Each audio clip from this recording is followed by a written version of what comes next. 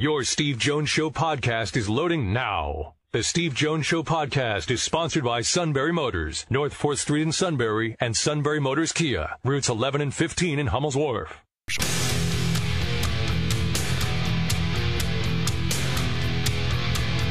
This is the Steve Jones Show on News Radio 1070 WKOK. Now, from the Sunbury Motors Studio, here's Steve Jones.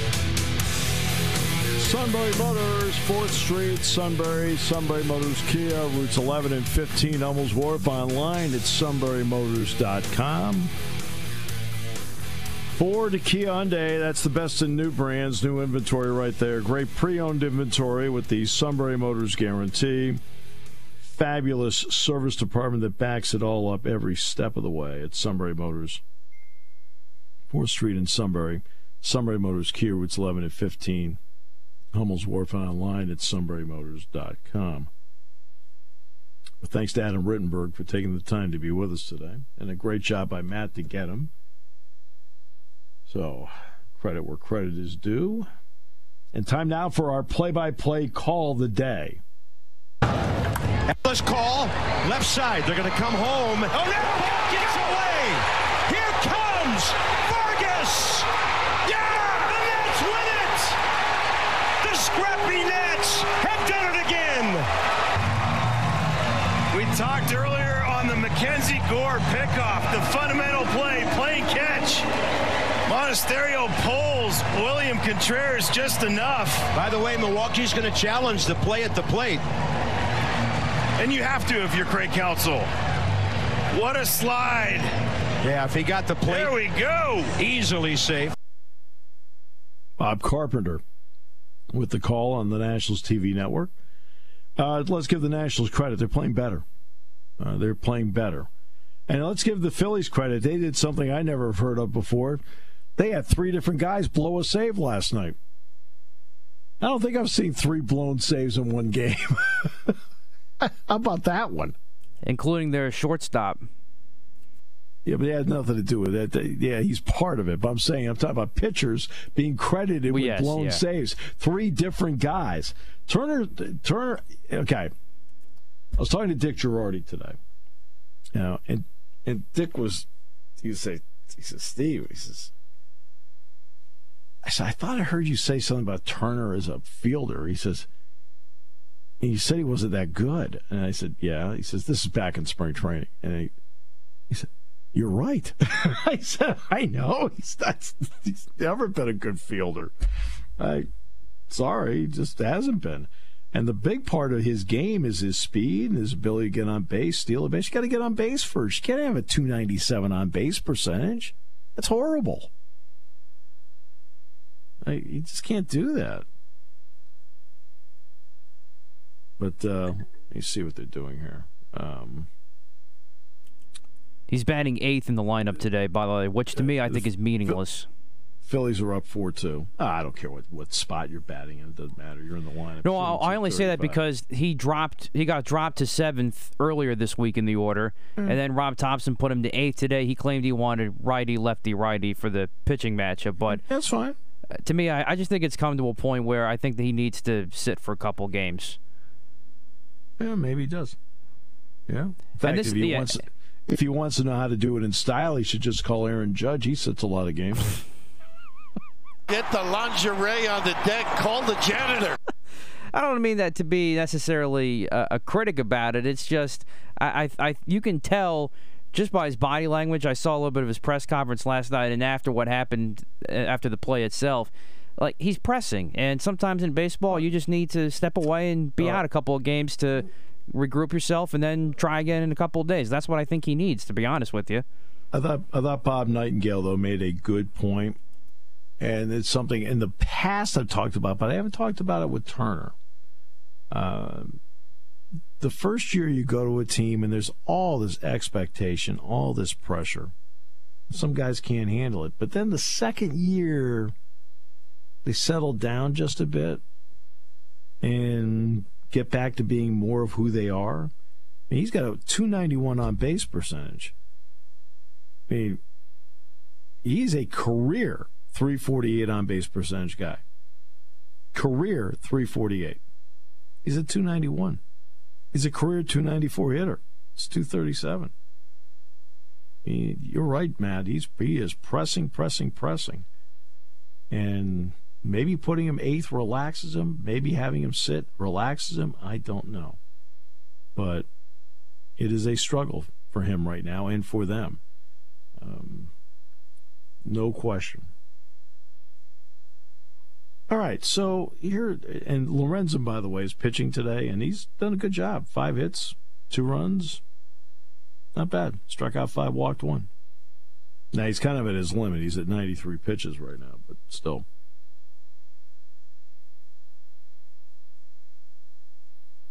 But yeah, 3 different guys blew a save last night. I've never seen that. All right, so what's your next complaint? Because, I mean, we've been doing all this other stuff. We have not, done anything to relieve the pressure that you feel to get things off your chest. Well, the only other one I had for today is another baseball one, and of course we saw Domingo Germán get put on the list for the rest of the year for his alcohol abuse. Yeah. This is not the first time that's happened, and this is also not the first time that he's had off the field and legal issues. The guy obviously needs to get some help, and I'm glad he's doing that. And it's obviously concerning where he is right now in his personal life. Sure, but I just think it comes to a point where enough's enough. Where you just got to say, all right, you know what? We've given you enough chances. You need to go get yourself together. See ya. So I think it's time to DFA Domingo Germán as well.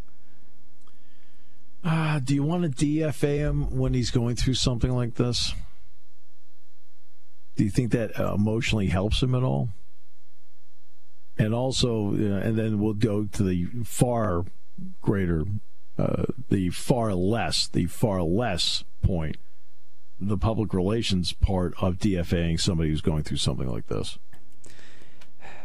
I think if it were a first time, then I could understand that. I guess I still understand that because of the circumstances, no matter how many times you do it.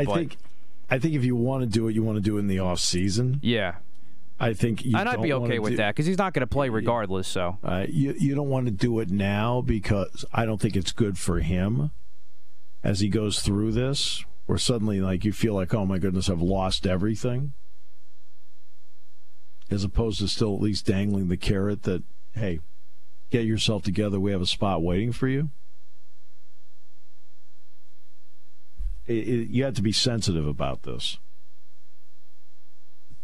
And also, as Adam Rittenberg talked about, this era where we discuss an athlete's mental health, and there's a greater focus on that, because there is a greater focus on that. I think you do have to at least have an awareness. And so you tread lightly with them, dangle the carrot of the ability to come back, stay away from DFAing him, and then at the same time, the public relations part of it. Like, the guy's going through this and you cut him, I know you see all that, I understand. But Doug in Wellsboro, had the pleasure of seeing your family 2 weeks ago. My son talks about it every day. Thank you very much for signing autographs and taking pictures. That was quite a highlight. Well, he's a very nice young man, and I think I met your wife, too. Very, very nice. Yep. I mean, you're married above yourself. I mean, it's really... Oh, no doubt about it. The highlight of the visit, though, I must say, Steve, was meeting Matt, though. He liked Matt more. Absolutely. Who wouldn't? Oh, my almighty! Why in the world is the Big Ten interested in Oregon and Washington? For months we've saying, what is the point in adding those two? Is it just because it fell into their lap?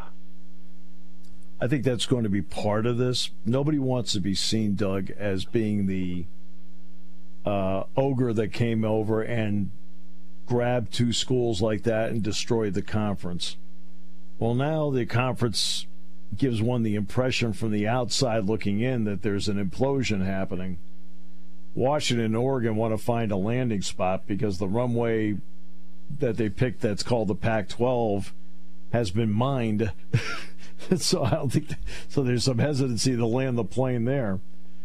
I also think if you're going to do this on the Big Ten's part, you have to do this with the idea of a partial share of 40 to 50%, with the idea that when the new contract comes up in 7 years, or you'll be negotiating in 5.5 to 6, that now you're positioned with 18 schools, giving one the impression you're a national conference, and then being able to re-up these contracts for even bigger numbers because you're a national conference, because you would have proven over time with their addition that they are an important addition to it. My deal is I feel like I have the right 16, and I feel from a management point of view, I'd rather have 16 instead of 18. But big picture, they're taking on, look, and they don't really need to be vetted. Oregon and Washington, this part about them being vetted, they're already been vetted. I think what they're trying to figure out is the financial part, and can they get an additional TV partner, whether it be linear or streaming, to then give them the money to then allow them to be a part of this. But I think the management part's the more difficult part than it is even the money part. I agree. I don't know how you manage something this size, this geographically spread, and it's just not like you keep saying football and basketball. There's so many other teams, underneath that. How do you physically or administratively juggle such a conference? And I don't know. I don't have the answer to that because we don't have answers yet from the Big Ten on all the other sports. We only have a partial answer so far on the football schedule. We have the opponents, the location, but not the dates. And so they're still working through that to get that done. And for anybody who thinks that, well, by having Oregon and Washington it makes the travel so much easier for USC and UCLA, Oregon and Washington are not close to Los Angeles. Okay? No. They're still, they're trips they're used to making, and are they a little bit better than maybe going to Nebraska or Minnesota? Yeah, maybe a little bit, but not as much as people think. And USC and UCLA really did want to have the West Coast to themselves. And that's something where I'm talking. Look, I was in Los Angeles. All right, I talked to enough people when I was out there. That's what they told me. We'd rather have this whole thing to ourselves. And okay, I believed them when they told me. But now I think there's a thought process of, all right, first of all, Oregon and Washington are seamless. They can let their grant of rights naturally run out, and there's no exit fee. All right, so you just go from one to the other. So that does make it less messy. Florida State leads the league in messy. Their thing is so messy it makes a landfill look like a pristine beach. Okay, and the Oregon-Washington thing, like anybody else in the Pac-12, is exponentially seamless, cleaner, and you can integrate them. You also at least have a plan with USC and UCLA that you're formulating that maybe you feel you can now also include them in. That makes it a little bit easier. But, I still think you've got the right 16, and I go forward with 16 because I just think it's cleaner and easier to operate. Does it get to a point where USC and UCLA say, "Hey, we were promised exclusivity, and if it's going to be like that, we'll go to the SEC or the Big 12"? I mean, are they already on the path where they can't back out? They're on the path where they can't back out, and they don't want to back out. Okay. They don't want to back out. They want to be a part of this, and they've been working toward that, and they've got the money that they needed. I mean, UCLA, which is $104 million in debt in its athletic department, needed this. Right? USC, which have been falling behind financially, and everybody needed this. So they have it. And it's not as if USC and UCLA won't have a seat at the table to talk about this with everybody as to how they feel. I mean, Carol Foltz, the president of USC, okay, this is somebody who everybody will tell you, I've never met her, but I know people who have worked for her, and they say that she is not shy about letting you know what she thinks.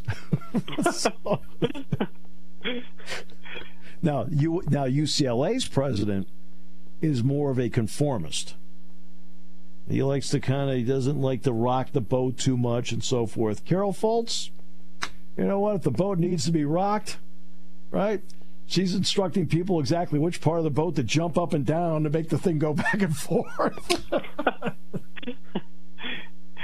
I just wonder sometimes how things would have been. This all was set in motion when Joe didn't get the All-Eastern Sports Conference, how things might have looked different today. I guess it wouldn't have, everything would have got to this point anyway with the money and the TV rights, but it would just be interesting to see what it would have been like if that had gone through.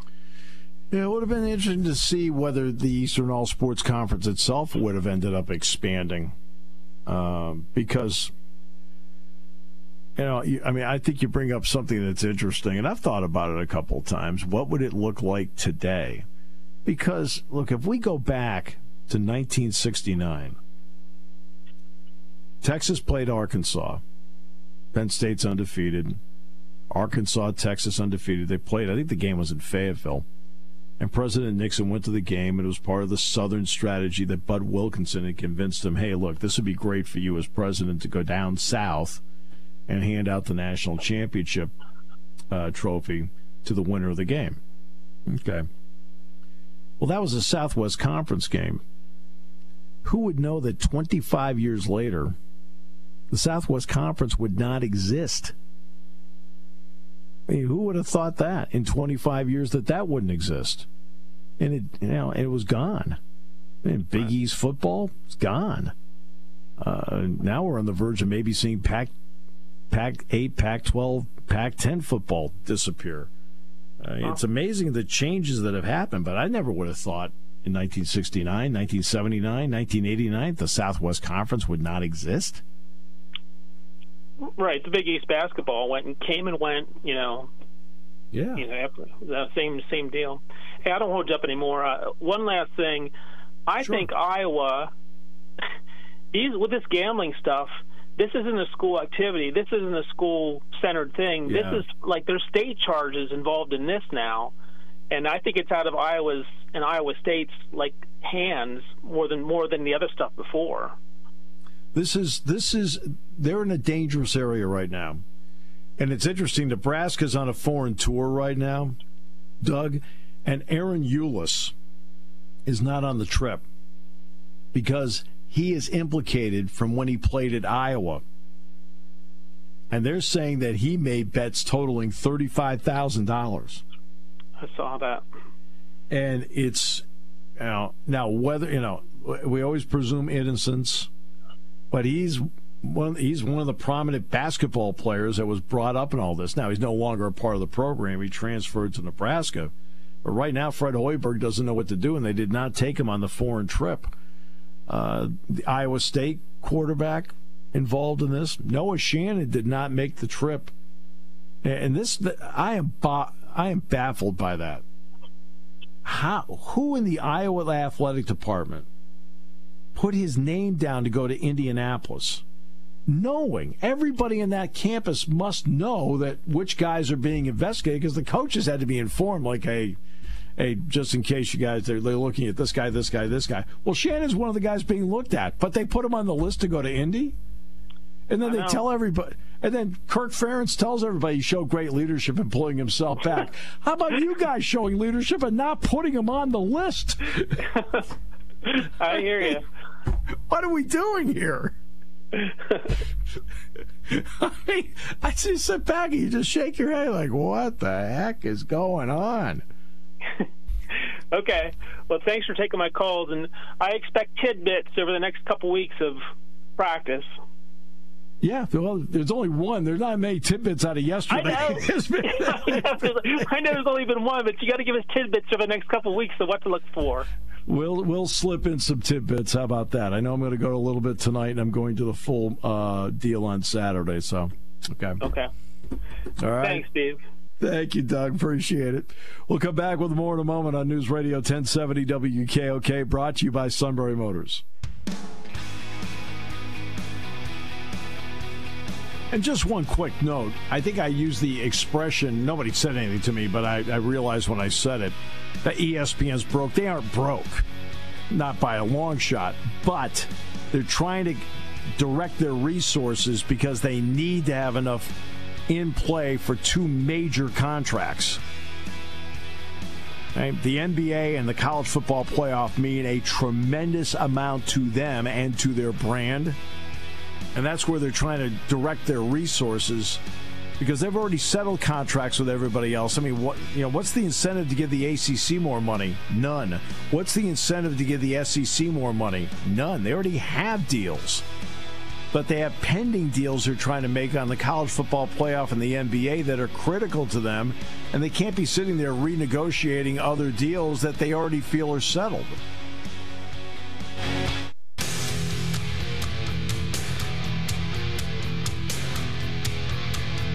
This is the Steve Jones Show on News Radio 1070 WKOK. Now, from the Sunbury Motors Studio, here's Steve Jones. And today's show is brought to you by Sunbury Motors, 4th Street in Sunbury. Sunbury Motors Kia, routes 11 and 15, Hummel's Wharf. And online at sunburymotors.com. Ford, Kia, Hyundai, the best in new inventory. Great pre-owned inventory with the Sunbury Motors guarantee. It means a lot. It really eases the buying experience because they go over everything. And a fabulous service department that backs it all up. At Sunbury Motors, 4th Street in Sunbury, Sunbury Motors Kia, routes 11 and 15, Hummel's Wharf, online, sunburymotors.com. Pro Football Hall of Fame, ESPN extending their media rights deal. So the enshrinement ceremony is going to be on there for years to come. Okay. First started doing it in 1995. So this deal is going to push them past the 30-year mark. Kevin Nagandi is going to host the ceremony for the first time along with Louis Riddick. And the MC will be Chris Berman. Rondé Barber, Don Coryell, Chuck Howley, Joe Klecko, Darrell Revis, Ken Riley, Joe Thomas, Zach Thomas, and DeMarcus Ware, and longtime NFL TV producer Fred Godelli are being honored this weekend. Last weekend, Bud Tallman, my good friend, was honored by the Pro Football Hall of Fame.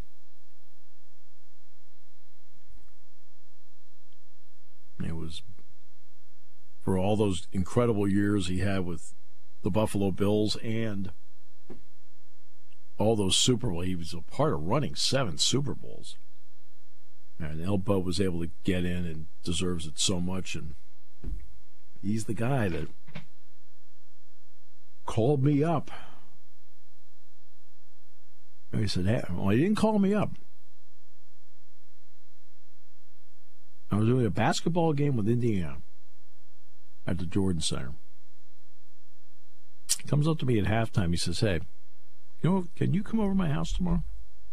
So I want to talk to you about something. I said, sure. Went over to Bud's house, and that's when he offered me the football play-by-play job. And he said, look, he said, a lot of people have been wondering what we're going to do with this. He says, I wanted to meet here because it's off campus and nobody would see you come here. I said, okay. But that's how it happened. So obviously, there are many, many people that go into where you're sitting at a particular spot during the course of your lifetime. And Bud was certainly completely and absolutely critical to all that, and I'll never forget it. Then a month later, he hired Jack.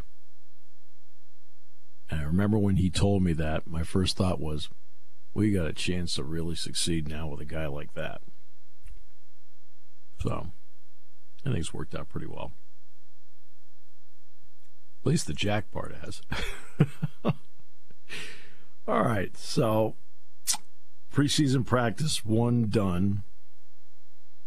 Media day is Sunday. And so you get a chance to hear from everybody. And then it's a process going from there. I mean, because they're going to go today. They're not going tomorrow, but they're going Saturday. And then they'll go Sunday. And then they will go. I mean, next week, it's go time for them next week, too. I mean, even on the last day of finals, which is the 12th, they have a practice scheduled that night. Then it's the week after. I always find that week after to be a really pivotal week because that is the week where there are no classes. They go from the 12th to the 21st, no classes, where you can really get a lot done. And I think that,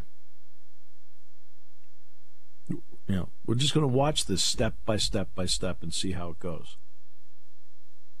A lot of people are excited about this, and I don't blame you. That's fine. It's great to have excitement.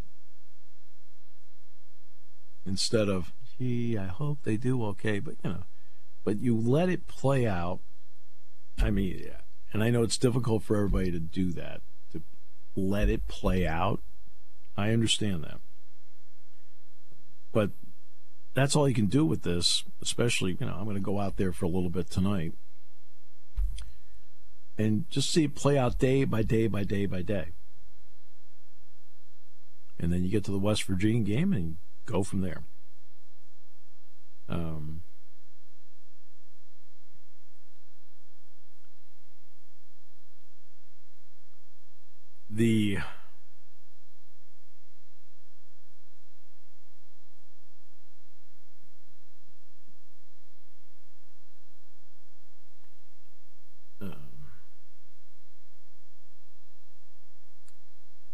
We mentioned that anybody in the Pac, what's remaining of now the Pac-9,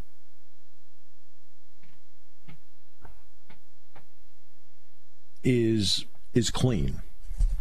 What's not clean is the perception that you're the one that broke it up. That's not clean. So you're trying to stay away from that perception. Understand that. No grant of rights being violated, no exit fee needed. The contract naturally ends on August 1st. August 2nd, USC and UCLA are Big Ten members. Colorado on August 2nd is a Big 12 member. Again, no violation of grant of rights, no need to go to court, no exit fee. Florida State is not clean, it's ugly. The exit fee would not be ugly. The exit fee is, I think, standard for everybody in the conference. It's how do you handle the grant of rights? Because you've signed over your grant of rights. Your media rights, where you don't own them. You don't own them. And you're going to have to go to court to do this. And, that becomes expensive, and that's ugly. And who knows when you get your freedom out of it. It's interesting how Texas and Oklahoma, and it seems like the negotiations, well, everybody was obviously hit by a baseball bat 2 years ago when they announced they were leaving. Oh, my goodness, what's going on? And then, of course, the usual panic ensues, and everybody's got to move here, and okay. And most of them didn't make any sense. Kansas, Iowa State. I'm like, Kansas and Iowa State? What, are you kidding me? I don't think so. And the Big Ten did the right thing. They waited. And then when they had the opportunity at USC and UCLA, they took it. And again, USC contacted Fox. which then opened the door for everything to start happening.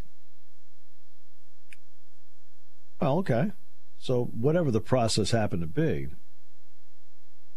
that's how it happened. But they're also, again, USC and UCLA, and along with Colorado, they're all exiting, and it's clean. Even Texas and Oklahoma, it sounded like the negotiations, once the shock wore off of like, okay, they are going, and they both said, hey, look, we'll go through 2025 if we have to. Right? Both said that. They negotiated it out. They still had to pay $50 million a piece. Well, the $50 million is an exit fee in combination with the grant of rights number. And that's how they came up with it. And they negotiated it. Big 12, look, it's like we're moving forward. And, we see what you want to do. We'll let you move forward. We'll move forward. We'll settle for $50 million each and then go on. They still have to pay the money. It's not, but the negotiations were amicable. Both sides worked it out. Both sides are going to allow each one to go forward. Fine. Perfect. Florida State is not going to be. Florida State has all the earmarks of being really dirty. I mean, the exit fee is clean. That's, everybody knows there's an exit fee. But it's going to be what... they can swagger all they want about the grant of rights. Texas and Oklahoma did not break the grant of rights. And they've got money. And I've seen figures as low as 120 and upwards of 300. I'm telling you, it's close. I think in the end it's going to be closer to 200 to 300 for them to get out of this. Do they really have that money? And I don't mean in one lump sum, even over time. Do they really have that money?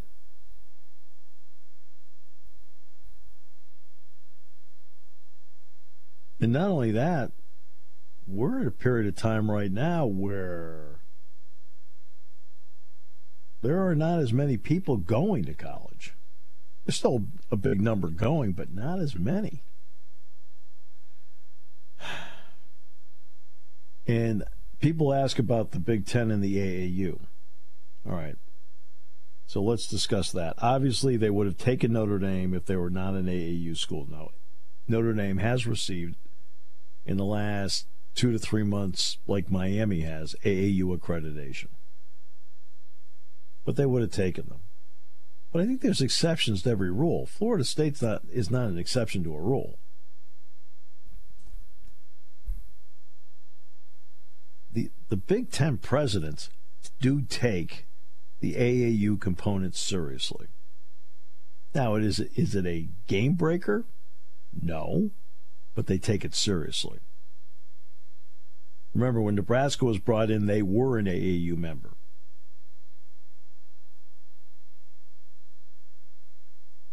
And it wasn't until, maybe 1 or 2 years after they were in the conference, they lost that accreditation. I don't know, something to do with the medical center, something. I don't know what it was.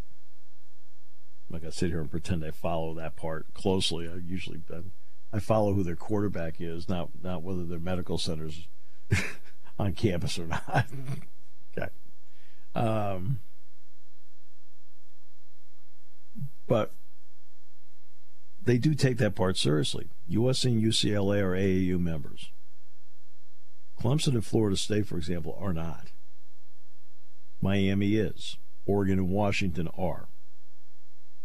So that part is at least not a deal breaker, but they do take it seriously. So I never discount that part of it in terms of what they think. Oregon and Washington are looking for a landing spot right now. The Big Ten does not want to be seen as the villain.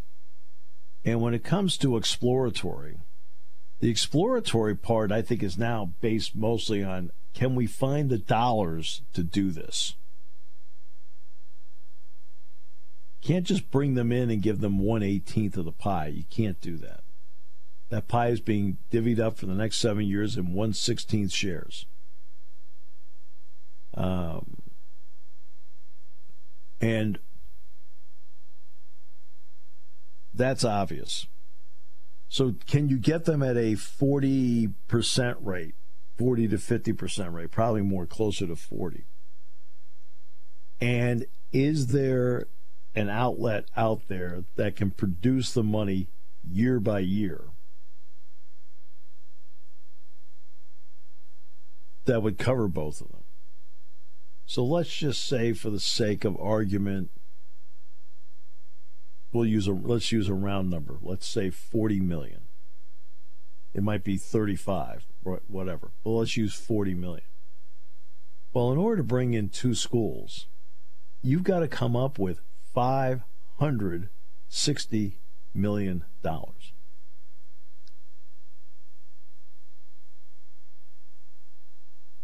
Right?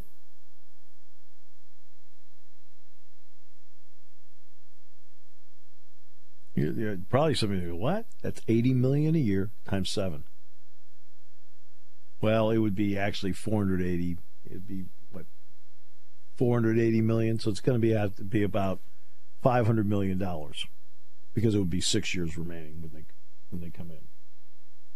So you're talking about, you've got to come up with $500 million somewhere to add these 2 schools at a reduced rate. Is that money out there? Think about that. Because you're talking about $40 million a school times 6 years is $240. Okay? The other school is $40 million a year times 6 years. That's $240. That's $480. So it's just about $500 million. Can you find a broadcast partner that will give you the additional $80 million a year that will then come out to $500 million over 6 years? That's the question you have to ask. Is there somebody out there willing to do that at $80 million a year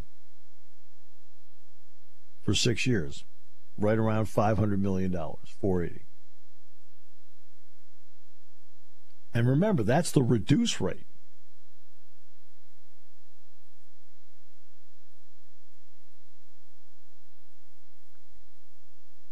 Because that's what it's going to take. At a reduced rate, it's still over 6 years, $500 million. Will Amazon Prime pay that? Would Apple pay that? What are the complications, by the way, with Peacock, if there are any?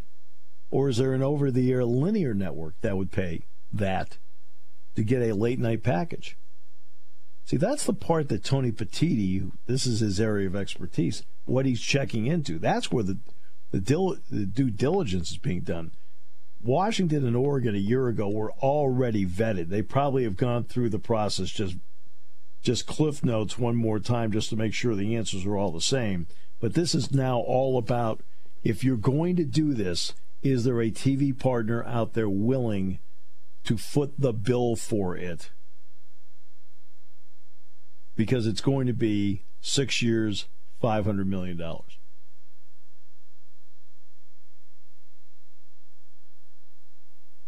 Because I'm not going to look at my existing partners and tell them, hey, by the way, everybody's going to get 1/18th instead of 1/16th. No, over here in the back, don't like the math. And that's going to be the issue. You don't want to be seen as the big bad wolf that wrecked the conference. But at the same time, if you do make this move, part of the vetting process is you are trying to now vet whether there is a TV entity or entities out there that are willing to come up with in the neighborhood of $500 million over 6 years to balance the sheet.